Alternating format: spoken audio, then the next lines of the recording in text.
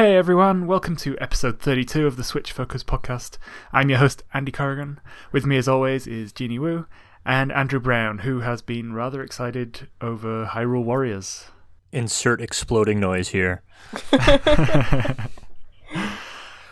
So we've got a bit of a packed show because we missed last week, sorry about that. So let's just get straight into it with updates from the previous episode.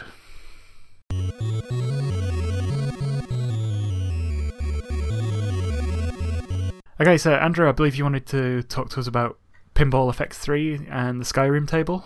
Yeah, a few episodes back I said that Bethesda had licensed to the Pinball FX people a couple of their properties to make tables, and I wanted to pick it up because I'm a huge Skyrim fan. And I found the table pretty disappointing, actually. It's got some cool mechanics, as I described the last time that I talked about it, where it actually is a adaptation of the entire Skyrim game. You make a character, you develop a character, you do fight dragons, you go through the entire core quest line, you join factions. It's a really interesting concept. The problem is it's just not a very good pinball table. Everything is kind of arranged very close to the flippers, and it's all just kind of in a very boring half circle above the flippers, and it's really easy to sink your ball without trying to, and the entire table, I don't understand this design decision at all, is slanted to the right. So your ball and your trajectory is always dragging to the right, and it was just a miserable table. I was happy when it was over, not least because of all the bugs that were in it as far as its progression. There are upgrades that you can get in Pinball FX3 to increase your scores or to get enhanced table bonuses. One of them is to get your ball save times increased by scoring ball saves. And for whatever reason on this table, you didn't get that bonus for getting ball saves, you got it for activating multi-ball, which is another bonus entirely. So it wasn't a very well thought out table, and it was full of bugs. I was pretty disappointed in it, but there are two other tables in that pack, so maybe it's still worth the money. I'm checking those out as I have time. Maybe the bugs are intentional, because Skyrim's kind of famous for them. That would be delightfully meta. I jest. I believe you've also finally finished up Mario plus Rabbids Kingdom Battle? Yeah, I wanted to finish it up before the Donkey Kong DLC comes out, and I just saw a report just in the past few minutes that said we're probably going to have it by the end of June because Ubisoft is publishing a gold edition of Mario plus Rabbids. Okay, so not May. Nope, not May. Publishers know that May, there are months outside of May, apparently.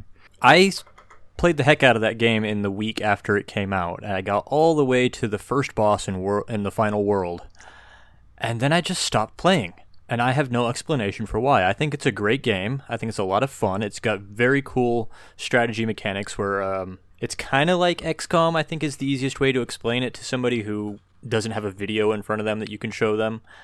But it's got much more focus on melee attacks and on jumping on enemies' heads, because it is still a Mario game, and it's also a Rabbids game. And that is how Rabbids attack people, is they swarm them, and they just kind of ran into them if you ever played any of the Rayman's games.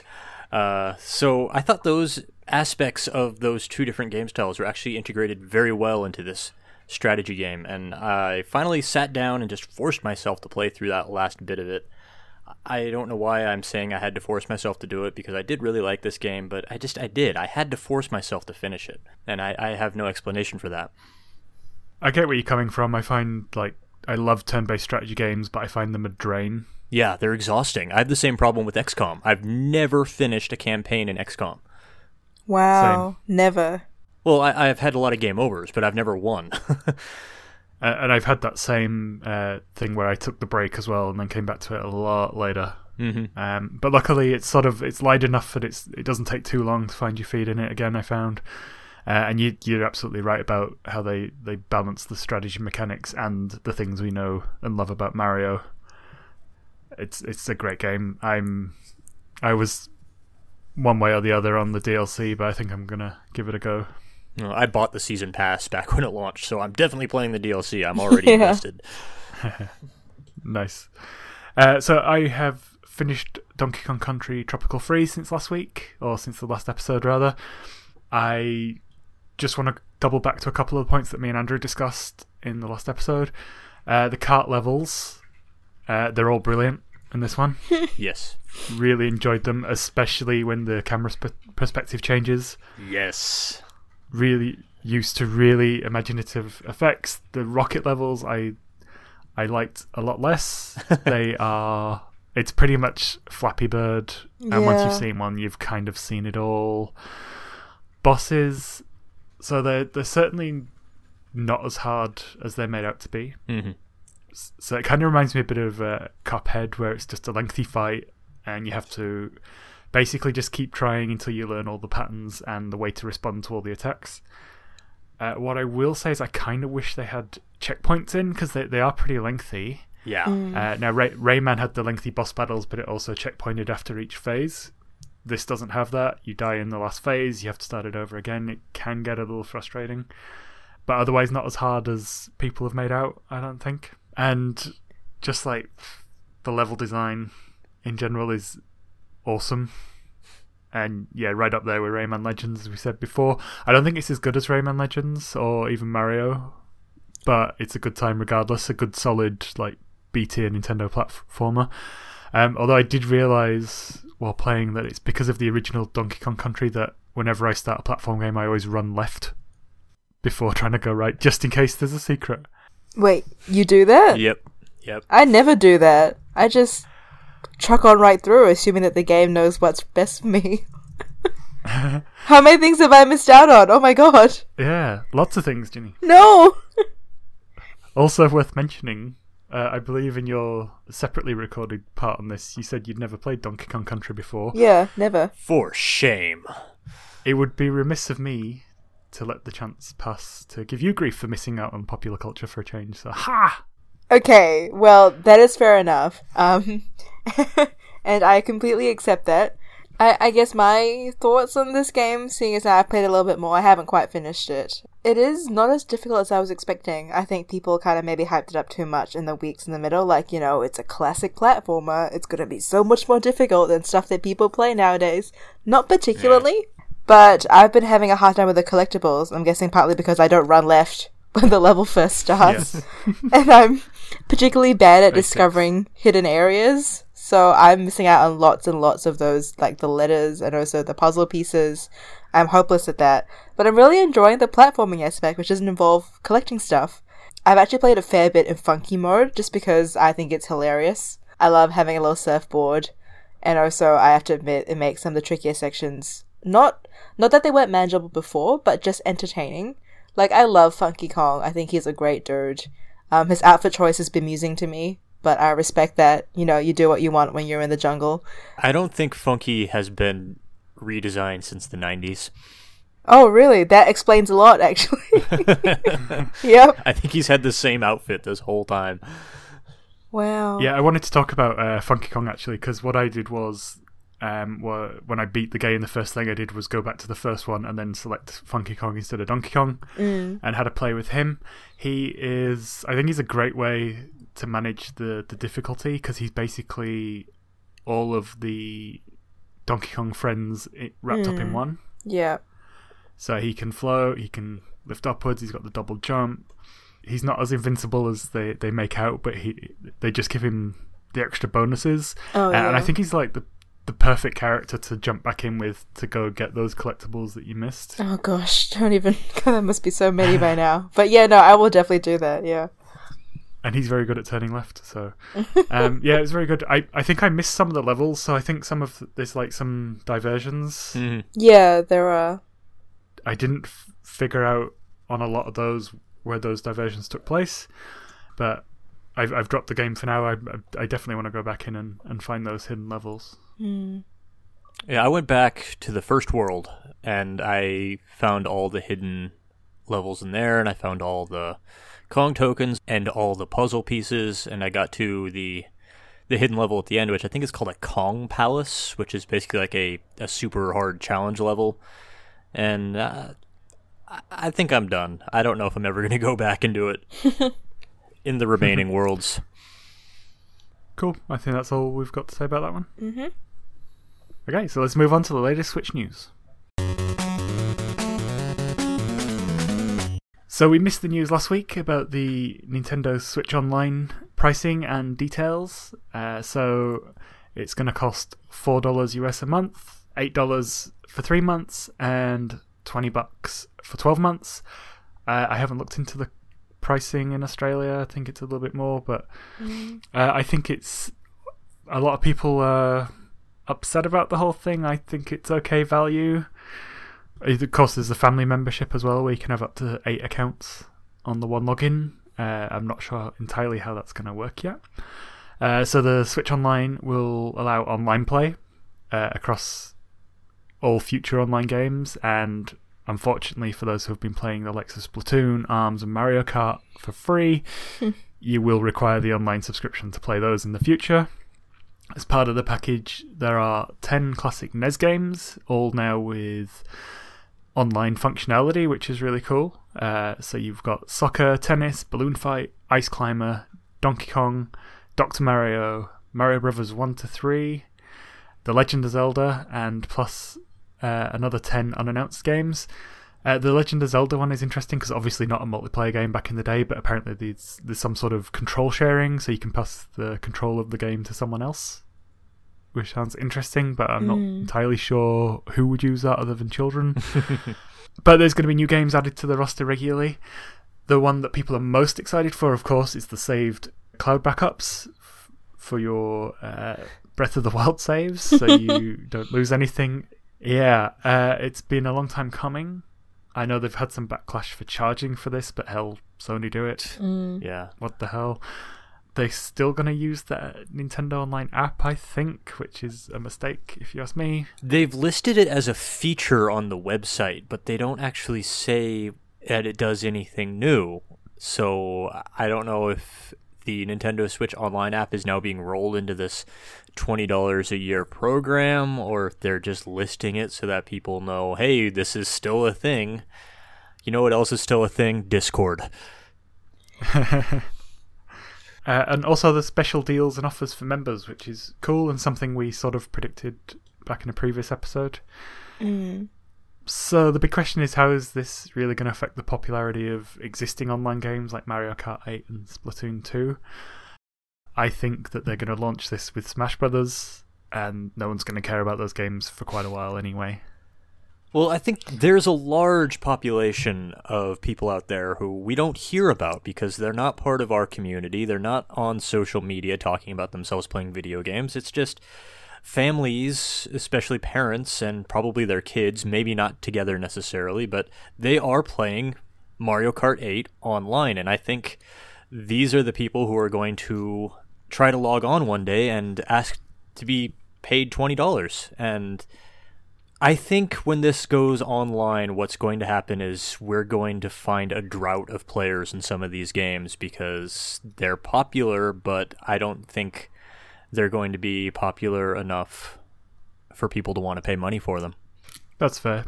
I need to remember that people other than myself exist sometimes. Yeah. I think Splatoon 2 especially is going to get hit hard. Yeah. I don't know about that. I mean, there's like a thriving Splatoon 2 esports scene currently, especially in the Oceanic region. Those people will definitely pay, but I'm meaning the casual people who really fill out the numbers in the Splatfests and stuff. Oh, yeah. Those people are not going to disappear, but they're going to be significantly reduced in number. I'm not saying this is a bad idea.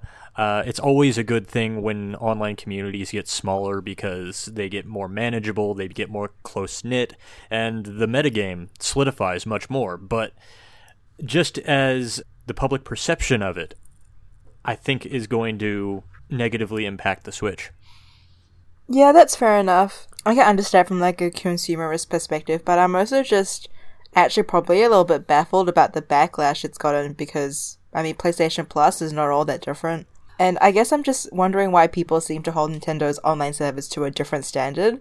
Like, I mean, PlayStation Plus doesn't give you 20 free games a month. Essentially, you're getting these classic NES games technically for free as part of this service.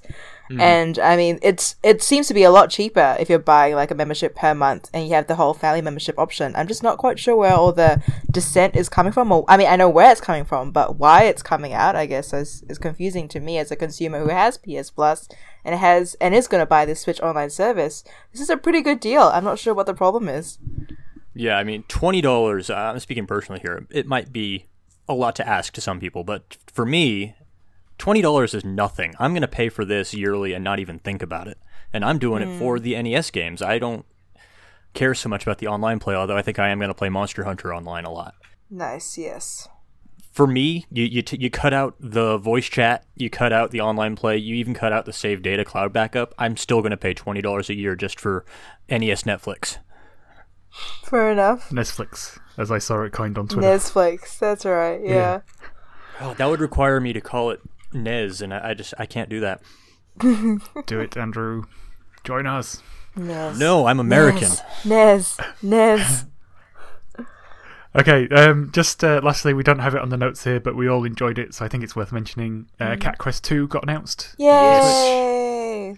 So I think we're all looking forward to that. Definitely. Yeah. So, and with that, let's move on to what we've played over the last couple of weeks.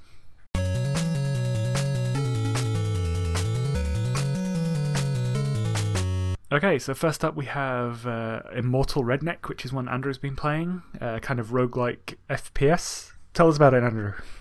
Well, the most important thing to know about Immortal Redneck is what kind of FPS it is, and I struggled for a long time with my feelings towards Borderlands 2 because I loved that game, I still love that game, but it was a first-person shooter, and I haven't loved a first-person shooter, with the exception of Borderlands 2, in over a decade. And it wasn't until I played Doom 2016, the reboot / sequel, whatever it is, that I realized it was because most FPS, especially the games that have followed kind of in the vein of Call of Duty, they're just too slow for me. I don't like having to constantly stop, wait for my health to come back, and pop out, get shot in the face, and have to go and regen my health again. It just bores me. So Immortal Redneck, I'm very happy to say, is very much in the vein of Borderlands or Doom. You are just running at things, shooting them as fast as you can. You're trying not to get hit, but you're also not hiding behind walls waiting for your health to recover all the time. It's a very old-style first-person shooter. It handles very well, it's very fast, jumping is very responsive. I'm very pleased with the way Immortal Redneck runs. Now, what it is you play as a redneck who is made immortal because he went on vacation in Egypt and was being an idiot on a go-kart and crashed it. And when he wakes up, he's been... Yeah. And when he wakes up, he's been mummified and he's being urged by these forces he can't understand to go into these 3 pyramids and defeat the monsters inside of them. And that's where the game's roguelike aspect comes from. Because you go inside a pyramid and you're probably going to die because the enemies aren't too hard, but the bosses are very hard. And he's immortal, so when he dies, he just appears back out in the valley, and he has all of his money on him still, so he can use that to buy upgrades. So it's a very roguelike upgrade progression system. And one thing that I really enjoy about it is, in like games like Enter the Gungeon or Binding of Isaac, I always feel like I'm accomplishing something because I'm usually unlocking something in a run, or I'm progressing towards contributing towards unlocking something in a run. In Immortal Redneck, I can't say that there hasn't been a single run I've made that I have not felt has contributed towards my overall success towards my next run, as opposed to just unlocking some random thing which might or might not help me on my next run. Even though Immortal Redneck is pretty hard and it's got a lot of backtracking through the rather large rooms that you have to go through, I haven't gotten bored with it yet because I still feel like it's respecting my effort that I'm putting into it a lot.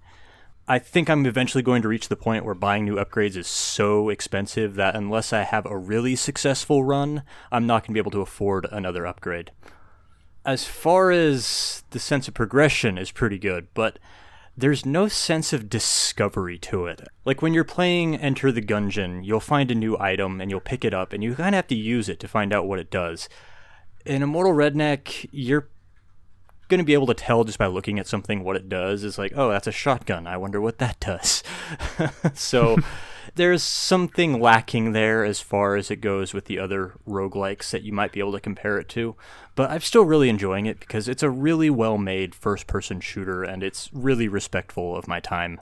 Okay, so just the fact that you made the early comparison to the gameplay of Doom 2016, that excites me because I worship at the altar of Doom 2016. I'm certainly interested now. Yeah. It's just the roguelike thing that kind of puts me off. I'd rather have a shooty campaign, but it sounds cool. I like the sound of that. Ginny, you've been playing the Australian-made Yonder? Yeah, I have. And it is so pure. Way too pure for someone like me. But it's so pure. It's just a blessed game. It is not a game whereby you get into an accident with a minecart and mess with some Egyptian deities that you don't understand. It's a lot more low-key than that. You are someone who's been given up for adoption by your family, who lived in a foreign land. I assume as you're coming of age, you go and try and visit your home country, your country of birth. And on the way there, you're shipwrecked. Dun dun dun!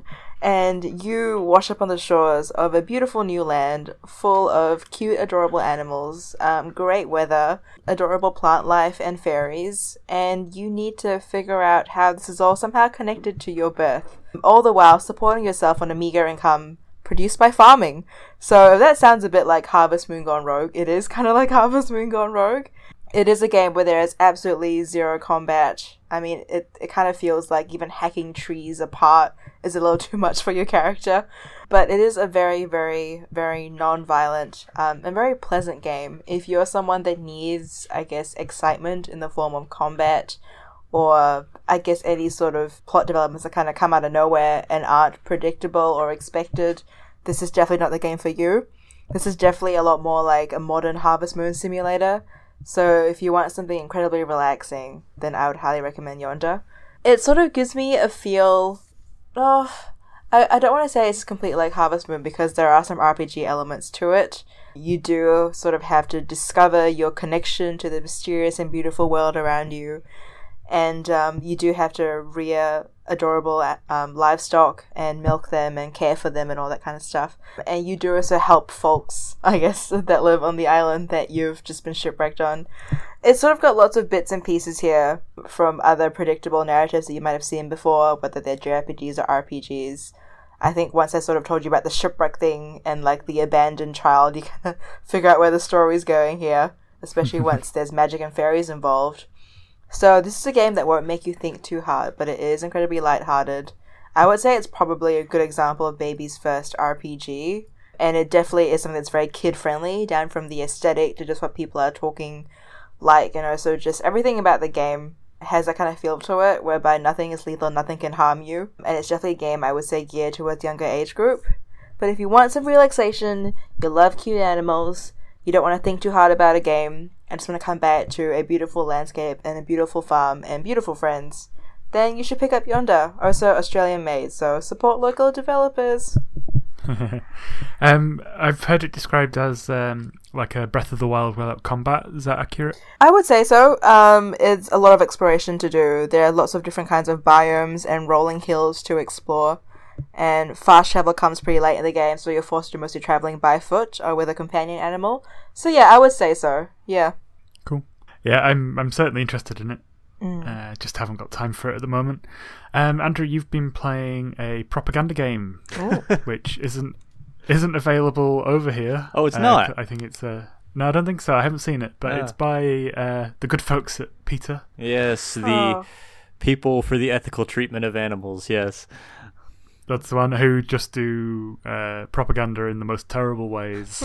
Are they continuing that trend with Kitten Squad? PETA actually has a history of releasing games. The games released in the past have been browser games. I think the one that is probably most relevant to what we're talking about on the podcast every week is they did one about how Pokemon is an inherently cruel game, which, you know, they had a point, but at the same time, Pokemon are not real, and it's a video game, so... But Kitten Squad is released for free on apparently the US eShop. I thought it was released everywhere, although I think PETA is a US-based organization, so it would make sense it's only here in the US. And it's definitely propaganda. You take on the role of a kitten and you accept quests from magical animals living in a forest to go and rescue animals from places like SeaWorld and from factory farms. My only question about Kitten Squad is it good propaganda? Because, like, the very first quest you do is an extremely unsubtle take on the cruelty of what happens to killer whales at SeaWorld, which, you know, this is a argument that's already been settled. The Blackfish movie came out a few years ago and got a lot of coverage. The SeaWorld is pretty much on the verge of closing down at this point. I don't think they actually even have killer whales anymore after all the bad press they got from Blackfish. It's kind of preaching to the choir over a settled issue at this point. But another thing that makes it bad propaganda is it's the form of a video game, but the video game is not about the point they're trying to make. It's a twin-stick shooter where you play as a cat and you fight these bizarre, like, killer robots. Oh. And, yeah. When you get to the end of a level, you save the animal. I only did 2 of the quests. I saved a killer whale, and I saved a sheep. And Oh, cute. yeah, and it's not a bad twin-stick shooter, but it's not a good one either. I would say if you want to play a twin-stick shooter, play Tesla versus Lovecraft, not this thing. But this has the benefit of being free. So I think there are worse things you could do with your time if you can put up with or just ignore the propaganda they try to shove at you in each quest. You know, just scroll through it, don't read it. Then you might have an okay time with this as far as a free game goes. But yeah, it's a mediocre first-person shooter that's been co-opted by PETA with their issues put front and center on it. It's a pretty forgettable experience. Okay, one of the games I've been playing has been Death Road to Canada. We've discussed it briefly on previous episodes, so this is kind of like the Oregon Trail with zombies, which, you know, there's already been the Oregon Trail, which is the Oregon Trail with zombies, but that's sort of more of like a satire take on the original, complete with the original graphics, like very retro gameplay style.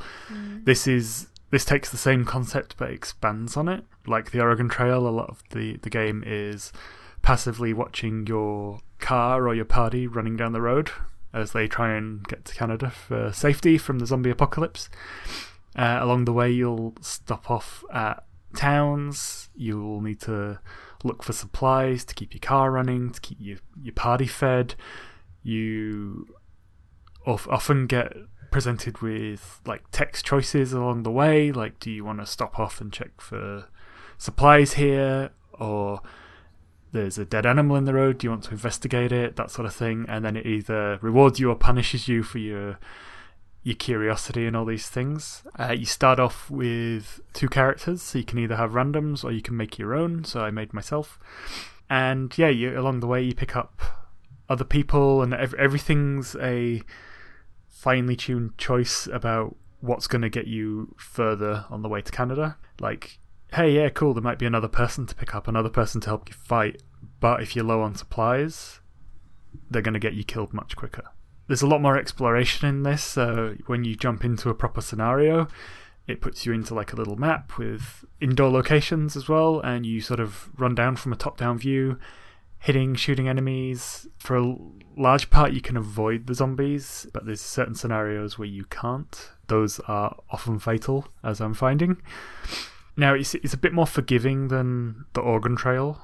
Even if your main character dies, you can still keep on picking up other characters. So I had a situation where my character got killed, but there was a dog I had who was able to carry on the mission for me. And then he picked up someone else. Extremely good dog. Yeah, he was very good. He took my mission and ran with it, quite literally. Even drove a car. What a good boy. That sounds Yeah. irresponsible but brilliant at the same time. The decisions are really tough. In this game, they are very comical. There's a lot of pop culture references. This is an example of pop culture references done right. Now, the key thing is a roguelike, so you will die a lot. A lot of your party members will die. But along the way, you will earn zombie points that you can spend on perks, and those are permanent. So then when you create your new party or start again with your old one, you can just apply them the perk, and that gives you the benefits to help you do it. So it's also kind of a bit like Dead Rising, I guess, because that was one of those where even if you died, it kept all your stats. It's kind of like that. So it's even worth doing like a couple of reckless runs just to try and get some stat boosts here and there. I really like it. I love zombie fiction, as we've discussed before. This isn't quite a masterpiece in human relations against the backdrop of zombies, but it's funny, it's charming, and it's really fun to play, which is the most important thing. Obviously, with it being like the Organ Trail, that sort of ties in with another game I've been playing, which was Banner Saga. Ooh. Now, as soon as I saw the Banner Saga years ago, I knew it would be something I wanted to play. I love turn-based strategy games. I love Viking and Norse mythology. I sort of started it on PS Plus when it launched, but then I knew that I'd want to play it on a handheld, so I wasn't prepared to put the time in there. And I was at the time I was holding out for a Vita version that I don't think that came. Maybe it has done, but as soon as I knew it was coming for Switch, I was holding out for it to play here. It does share a lot of similarities with the Organ Trail. So a lot of the time you're watching a side-scrolling enactment of these troops marching left or right, depending on which party the story is with at that time. And you'll get similar text scenarios like, hey, there's a group of bandits are attacking. Do you want to run? Do you want to kill them? And there's always some sort of consequence for that. You have to watch your supplies, careful not to add too many people to your party. And then when the story calls for it, or when a scenario calls for it, you get put into this like D&D style turn-based combat. I guess most turn-based strategy games like this sort of hark back to D&D, but it's very, very similar in this way. Yeah, so I had a bit of confusion about whether the game had permadeath or not, and so I found out today that it doesn't in combat, but outside of combat, the decisions you make can get characters killed permanently, which was a bit jarring. But as someone who, as soon as someone dies in a strategy game, has to reload his last save, I'm kind of glad as well. I'm one of those. I love the idea of permadeath in strategy games, but I hate the reality of it. Unless it's a character you really, really hate. Yeah, that's happened.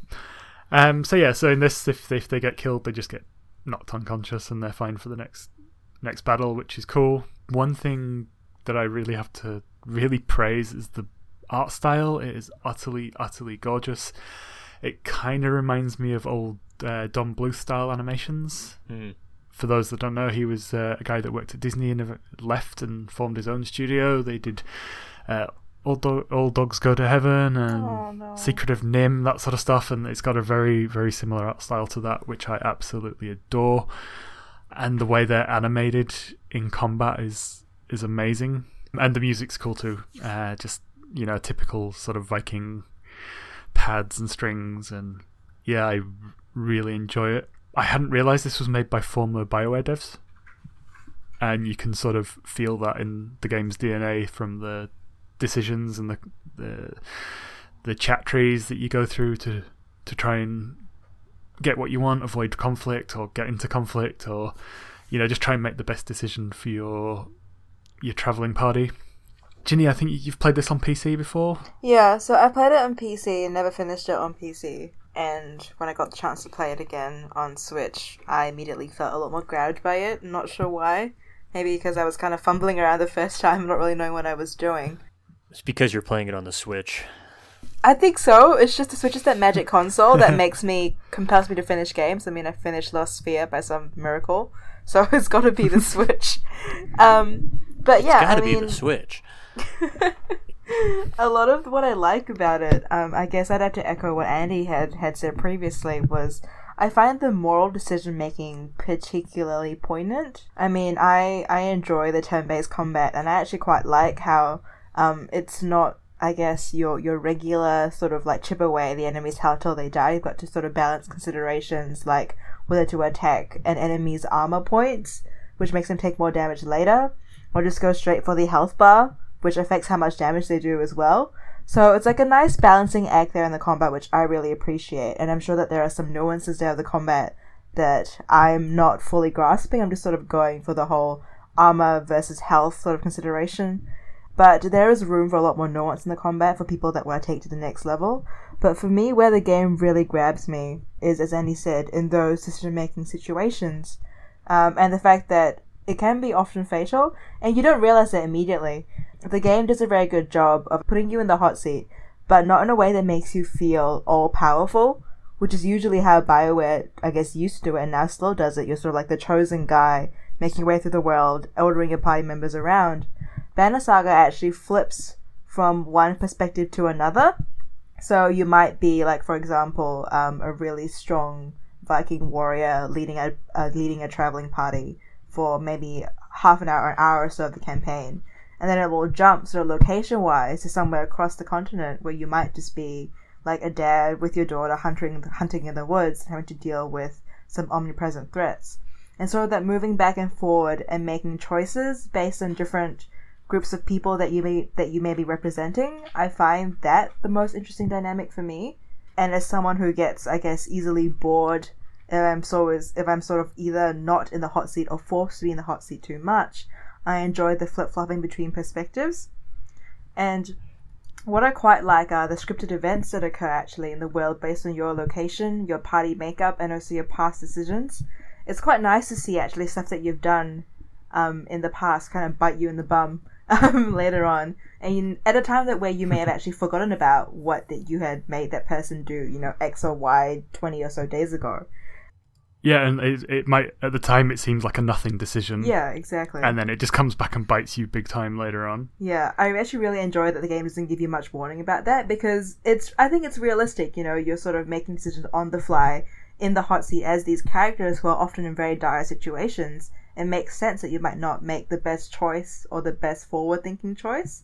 So I do really enjoy how the odds seem stacked against you. It's all about kind of just surviving. And I quite like that change from the usual power fantasy that you get in turn-based games.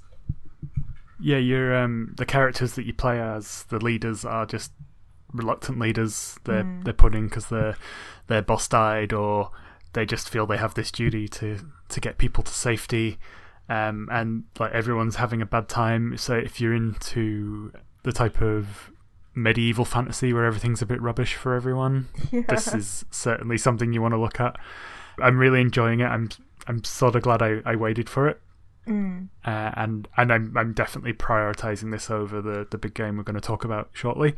You fool! It's a controversial opinion on this podcast. Well, no, it's not controversial. I have reasons. I finished that other game, and I haven't played this one before, so I'm just prioritizing this one. But so, just before we move on to that other big game, Ginny, you checked out Little Nightmares? I did, and I'm not someone that scares easily, but Little Nightmares is so creepy. It is so delightfully creepy. It's not scary in, I guess, like a jump scare or Outlast 2 way. No one's getting their bits sawed off, which is nice, thank God.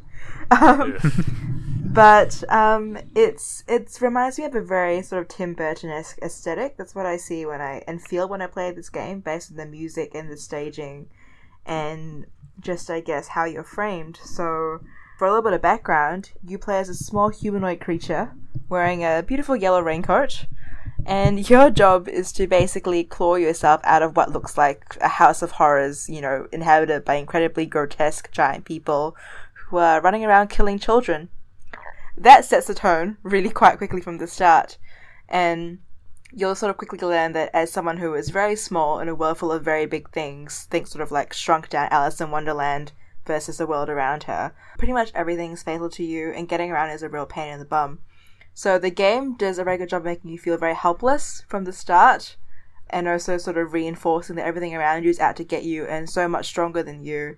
And that sort of element is pervasive throughout the entire experience.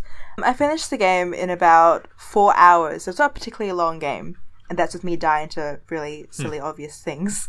It's not particularly a long game, but it is a very impactful game. I was definitely a little bit creeped out by some stuff in my house afterwards, like a light flickered and I screamed a little bit because I just sort of dealt with a particular fight or a particular encounter in there whereby a bunch of flickering lights and mirrors had terrified my character as well. So it's just playing on childlike fears, I guess, like fear of the dark, fear of things that kind of crawl around in the dark, fear of things under the bed, and I guess fear of adults. And I think it does a very good job of sort of evoking those particular fears for your controlled character and yourself.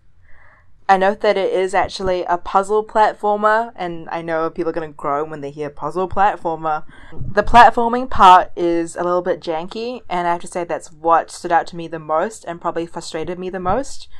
Almost in some bits to the point whereby I actually wasn't able to be scared when something was chasing me, because I was like, okay, listen, I can't jump up this wall, I can't save myself, I'm just going to die here, it's fine. So the controls are not great. I think the sort of combination of pulling things with one trigger, grabbing things with the other, jumping up and kind of moving around with alternate A, B and that trigger are a bit unwieldy. So it's kind of like, it doesn't feel like an organic sort of platforming experience. The focus is much more on the puzzling, which is kind of limited to dragging things around, reading notes, and tricking these large lumbering giants into ignoring you. There's not a lot of puzzling, not a lot of platforming, but if you're after a creepy little bite-sized game that does the atmospheric stuff incredibly well and plays on what kind of feels like, I guess, a childhood ghost story, then yeah, I think it's a really good small game. It doesn't take you very long, and the Switch has the complete edition, so that means you get actually 2 goes at the story. You can play once as the kid in the Great Raincoat and once as, I guess, a human child who's been kidnapped. So 2 parallel stories for the price of 1, essentially, on other platforms. So if you like Tim Burton, you like stuff that's a little bit creepy, and you're okay with lights flickering in your house and being freaked out by that after you play the game, then you should definitely pick it up. It's another one I'm interested in, but just don't have the time for. Yeah. Okay, so last up is the one that Andrew's been dying to talk about for a while. Hyrule Warriors. Hyrule Warriors. Hyrule Warriors. Released originally on the Wii U, so therefore criminally underplayed by the population. Amen. It's finally here on Switch. Let's talk about it. First thing I wanted to talk about was the control schemes. Uh-huh. When you start the game, you get given the choice between Warrior or Zelda control methods. What did you opt for? Warriors. I went for Zelda controls, actually. Okay, so I went for the Zelda controls, and they were absolutely nothing like Zelda's controls. I know, that was very misleading. I can't imagine how a game like this could be remotely adapted to even an imitation of Zelda controls. For starters, there are 2 attack buttons. Yeah, so I was playing the first mission, and I was just like, it just doesn't feel right. And then I switched back to the Warriors controls, and it was perfect. Yeah. And actually felt more like Zelda controls than the Zelda controls did, which was really, really weird. But on the game itself, so it's a Musou game. It's basically like an action strategy game, isn't it? Yeah, maybe more action than strategy, depending how you play it. But that's about right, yeah. I think in a broad sense that's a good way to explain it. I would describe it even more than a strategy game as a time management game. Yeah, that's fair. Yeah, because I'm sure if you've never played a Musou game, you've probably heard criticisms of them about how easy they are and how boring they are. I think those people are reading it from completely the wrong perspective. You're not supposed to look at like the individual battles. It's about the broader scale of what's going on and trying to keep so many plates spinning without them going out of control. And you will lose in this game. It's not as easy as people say it is. It's hard to die. It's quite easy to lose. Yeah, so originally on the Wii U, I bought it. I didn't have time to play it for ages, and then we had a public holiday weekend, and I just blasted through it on easy. Mm-hmm. Loved my time with it and decided that was it. I didn't want to go back to it. This time I'm playing it through on the harder difficulty, And yeah, I completely agree. It's hard for your characters to die, but it's easy to lose if you're not paying attention to the most pressing matters, and it'll often throw like 3 or 4 missions at you at a time. Like one of them will be like the main story mission, but you have to make sure you manage your attention across all these things, otherwise you really do risk the chance of losing. I think sometimes it's easy to get lost in the nitty-gritty of the combat and lose track of what it is you're actually meant to be doing. So sometimes the losses can feel a bit unfair, but it's generally because you weren't paying attention. The actual moment-to-moment gameplay is a joy. I just find it a lot of fun just to cut through swaths of enemies with these super powerful attacks and just watching the bodies bounce around all over the place as you hit them with the sword. Part of the strategy is you have other members on your team, other heroes, and you can direct them around the battlefield. I completely missed this the first time I played it. You did. Oh. You played it on Wii U, right? Yeah, I did not know that you could direct people. You couldn't. Oh, okay. So now I feel less stupid. Yeah, that was added in Legends. Yeah. Okay. Because you could do that in Fire Emblem, and I thought that was just because it was Fire Emblem. Like, hey, control the battlefield by directing your troops, but I didn't realize this was something added in the 3DS version, which I've only played a couple of missions of. So that explains that. And just that ability sort of helps you balance those plates a little better, I think. So if you're seeing a base fall that's part of the story mission, you can send someone there to sort of curl the tide while you get your act together or finish what you're doing. It's important to understand, though, that even though you can direct computer-controlled characters to other places on the map, they're not actually very good at accomplishing goals by themselves. So if you want to be doing 2 different things in 2 different places, you need to direct somebody there and then switch to them when they get there and do it yourself.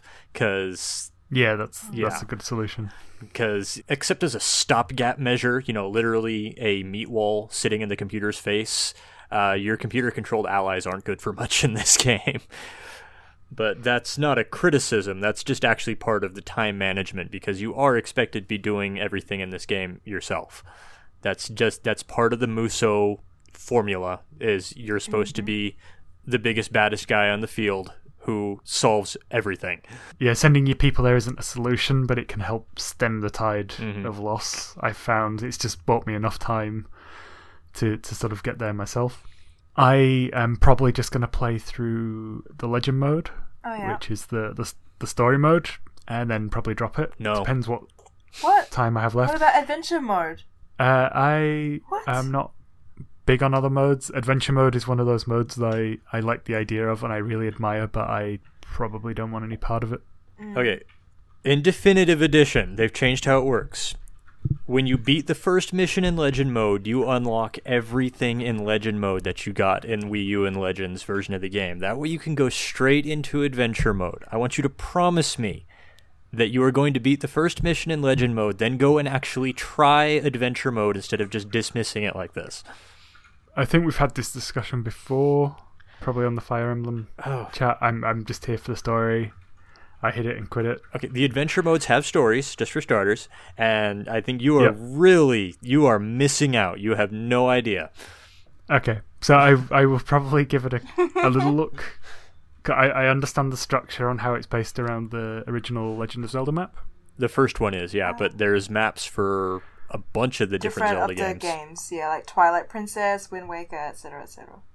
Yep. So I mean the overview, the way you progress through is you're working through the you're working on that the grid. original Legend of Zelda map. Right, yeah. In the first map you are, but there are multiple adventure mode maps based on the other Zelda games. Mm-hmm. Okay, I didn't know that. See, that's interesting. Well, if you had played it, you would know. Oh, spicy. However, it's just not the sort of game that I want to spend that much time invested in. I love the game, I like playing it, but I'm not sure I'm that big on the mechanics enough that I want to spend, what was it, 200 hours you said you spent in this originally? Oh, geez. In the 3DS version, 300 hours, I think. I mean, let's talk about something I have in my notes here. Let's talk about value metrics. Okay, cool. This is a thing that's argued about on Twitter among the game critics a lot, is how people say that I bought this game for $40 and I only played it for 4 hours and I beat it. It's not worth anything. I understand the criticism that you shouldn't dismiss a game that costs $40 because you can beat it in 4 hours. But at the same time, I was a college student once who didn't have a lot of money to spend on video games, so I appreciated Diablo 3 for costing me $60 and I could play it for thousands of hours. I understood the appeal of that. And Hyrule Warriors definitely falls into that. You can spend $60 on this game, and you can play adventure mode for hundreds and hundreds of hours. It'll keep you busy. So what are your perspective on that value metric issue? I just have too much to play to commit that much time to it, which is why I avoided the adventure mode. The legend mode originally was just like the perfect length for me to kill over the public holiday weekend, and then that was it. I kind of had my fill. Yeah, I beat it, the legend mode, yesterday and today. It took me about 12 hours. Yeah, it's not a long game, and it just slotted in nicely between other titles at the time.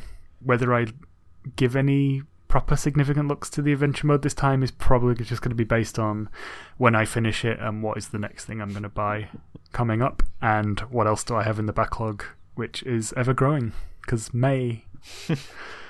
Yeah, I mean, I guess I'm in Andy's position technically, because I have lots of stuff to play and review sort of on the backlog as well, and just sort of always on rotation.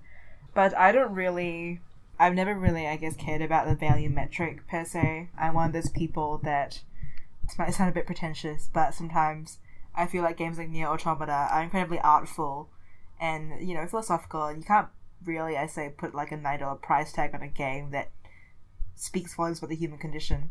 So I'm not really one to be like, $40, so if I play 40 hours, it's worth it to me. I think each game is unique, and people, the developers spend so much more time and money than your mere $40 making these things, and often don't even break even. So I understand being a poor college student, because that was me not so long ago. So I understand obviously saving up and not buying games I guess I couldn't afford at the time, but it was not because I thought, I'm going to buy this game and get 600 hours worth out of it for $20. That's sort of not been how I view them.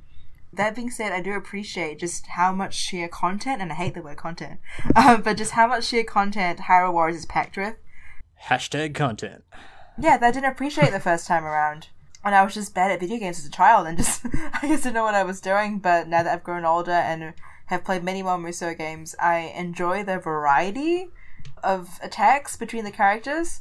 And I mean, Fire Emblem Warriors, not Final Fantasy Warriors, I'd love that. Fire Emblem... Oh, give me... Oh yeah, that you'll play. Yeah. Oh, yeah. Andy's like, yeah, give me 600 hours of Final Fantasy Warriors. Fire Emblem Warriors was great for me on a very superficial aesthetic level. I think it was a game that had a lot of fan service elements in it, not just the outfit DLC for certain female characters and male characters, but it's sort of very superficially, in terms of character relationships and dialogue and maps and stuff like that. It was definitely like a Fire Emblem fan service game, but I feel like Hyrule Warriors, just from Legend Mode alone, as per what I used to remember, was just a lot more immersive as an experience. Like all the different narratives that get tied together, you're not just plopped into a world that everyone just happens to be in, and you've got to fight your way out of it. There's a lot more cohesive storytelling going on, and also a lot more variety between the characters' movesets. Like, even in the beginning, when you get given Link and Impa, who has had a bit of a makeover, I think, in my opinion, which is nice. Impa, her attacks, I noticed, will be slower, they're weighted heavier than Link's attacks, and also her animations and the leap that she does when her combo ends, things that Link doesn't do. And it's just the distinct styles between characters. It's so much more pronounced. I mean, in Fire Emblem, it was like every second person had an axe or a sword, and if they were a magic user, and all attacks were basically the same. And I just feel like the stable of characters that you're actually able to play with in Hyrule Warriors might not seem like as much as you get when you play Fire Emblem Warriors, but I think it's executed better. So I enjoy that aspect of Hyrule Warriors a lot more. If you consider that many of the characters, especially Link, have multiple weapons, there's not just 29 characters in this game, there's more like 60. There's quite a bit just as far as differentiation between the characters than anything Fire Emblem Warriors even approached having, in spite of the sheer number of characters that were in it. Like, I enjoyed Fire Emblem Warriors, again, just from a I'm going to play through this once and probably never again. But I think Hyrule Warriors is a celebration of all things Zelda. Yeah. And I think it does that celebration a lot better than Fire Emblem Warriors celebrated Fire Emblem. Mm-hmm. Yeah. But like on the value thing, it's like I love that there's all this extra content there.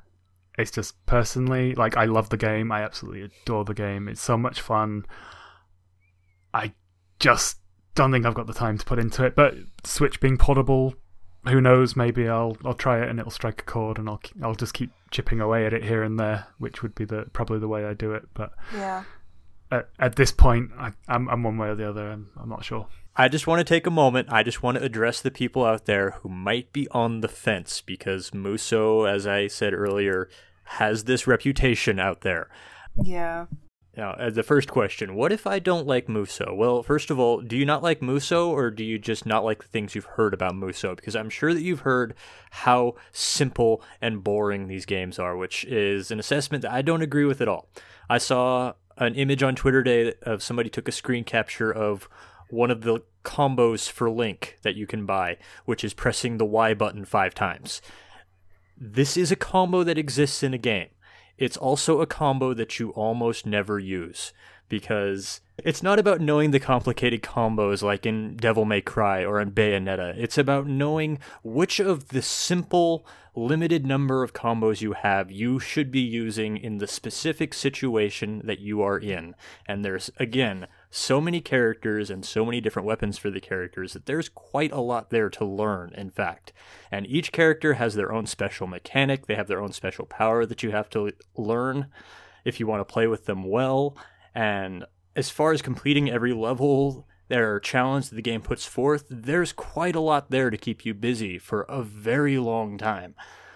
Now, if you played Hyrule Warriors or Hyrule Warriors Legends on Wii U and 3DS and you didn't like them, there's nothing here that's going to change your mind. It's the same game, it's just in high definition with all the content from the Legends mode. Should you buy it if you already own those? I would say yes, because again, this is all the content from the Legends version, but it's in high definition. And there was an amazing amount of content in that game, but unfortunately it was on the 3DS, and I think that the game like this, a Musou Warriors game, is really disserviced from being on the 3DS.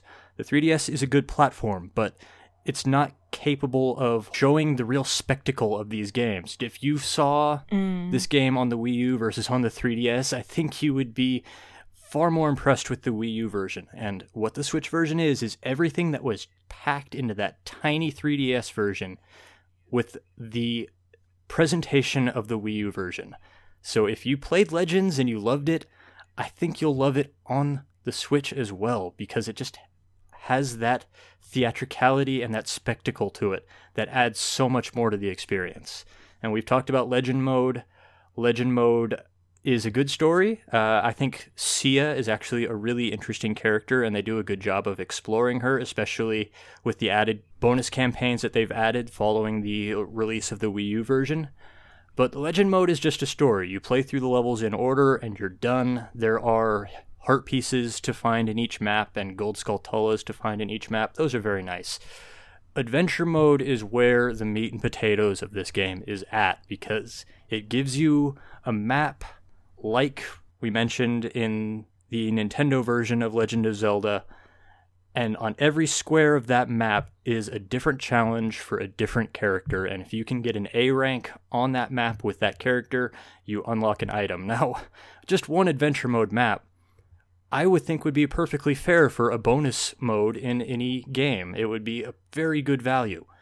I spent so much time playing that Adventure Mode map the first time I played Hyrule Warriors that when I found out that there was another one after it, I couldn't believe it because of how much time I had spent on that one Adventure Mode map. And since Legends has come out, and with all the DLC they've put in the Legends mode, there are, I think, almost a dozen of these maps. And it's just incredible how much there is in this game. I think if you love The Legend of Zelda and you love the history of it, regardless of your feelings about Musou as a genre, or as even just a dumb action game that you just mash buttons to get through, I think you're going to enjoy this just as a Zelda fan. So don't dismiss it out of hand. It would be nice if there was a demo for it, although I'm not sure a demo could really capture what this game really is. Just give it a shot. I think you'll be surprised, because I skipped the Wii U version after reading the reviews because I believed what I was reading about how mediocre the experience is. Then I played the Legends version, which I got on a whim, and I loved it. And the next day after playing the Legends version, I went out and got the Wii U version, and I loved it too. And the definitive edition came out yesterday, and I've spent pretty much all my time since yesterday playing it, and I still love it. This is a great game. If you have ever resonated with my thoughts in the past, I think you'll resonate again. Buy Hyrule Warriors. I'm not kidding. Ready? Go!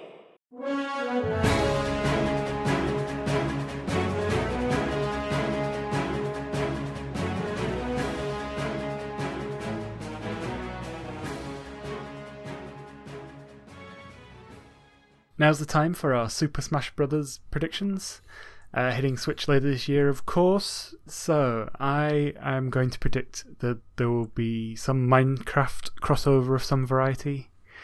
I can imagine someone from Nintendo appearing on the stage in Microsoft's conference, and then they announce this level, or fighter, maybe Steve as a fighter, Alex as the alternative skin.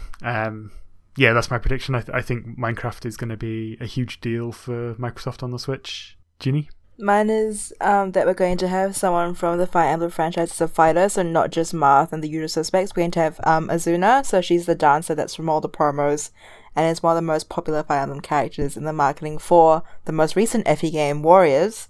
So I think she'll be a good way to switch up the Fire Emblem, I guess, sword user groove in the game. And my prediction, which I have to credit Tim Rogers from his Kotaku review of Hyrule Warriors Definitive Edition, is hashtag Linkle in Smash or my Switch in the trash. That's hyperbolic. I'm never throwing my Switch away. Yeah, but never.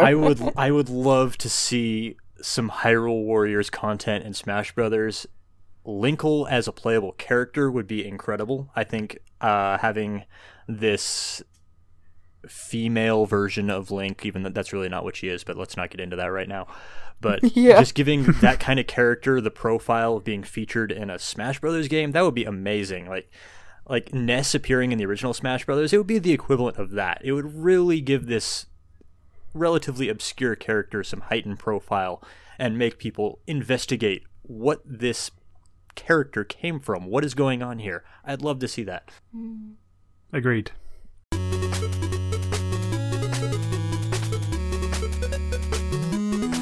So guys, what are we playing in this coming week? I'll be playing Banner Saga and Hyrule Warriors, so the two games that I guess I gushed the most about today. I'm going to be playing more Death Road to Canada, more Banner Saga, and more Hyrule Warriors. I don't think there'll be any surprises, but we'll see what the rest of May brings. I wanted to start Banner Saga this week, but I didn't have time in the midweek when it came out to play it. So I'll be playing that, and also Runner 3 is out on Tuesday, and after playing the minecart levels in Donkey Kong Country, I'm really excited to play Runner 3. So we'll check that out.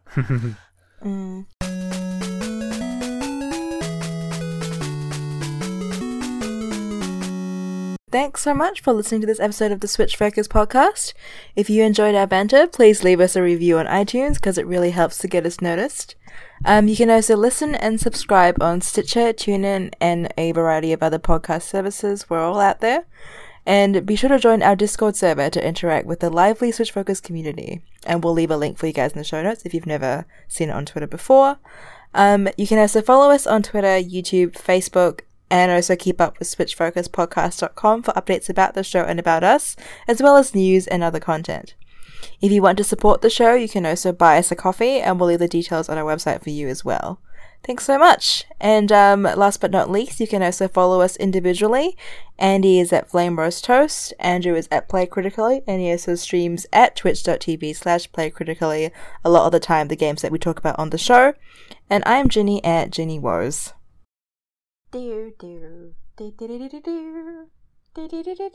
Sorry. Anyway.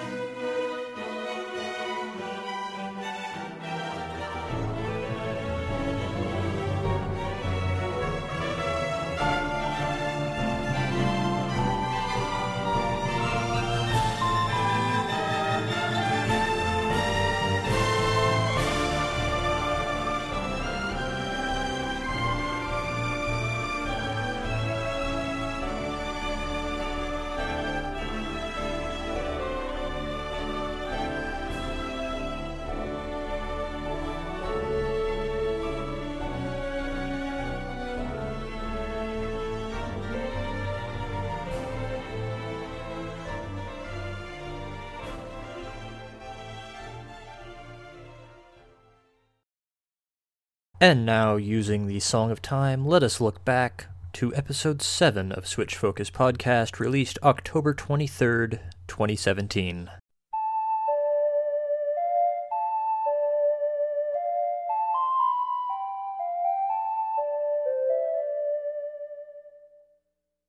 Moving on to listener questions, we've got one here from Craigedy Craig, who asks, if Nintendo ports more Wii U titles, what would be the number one on your wish list?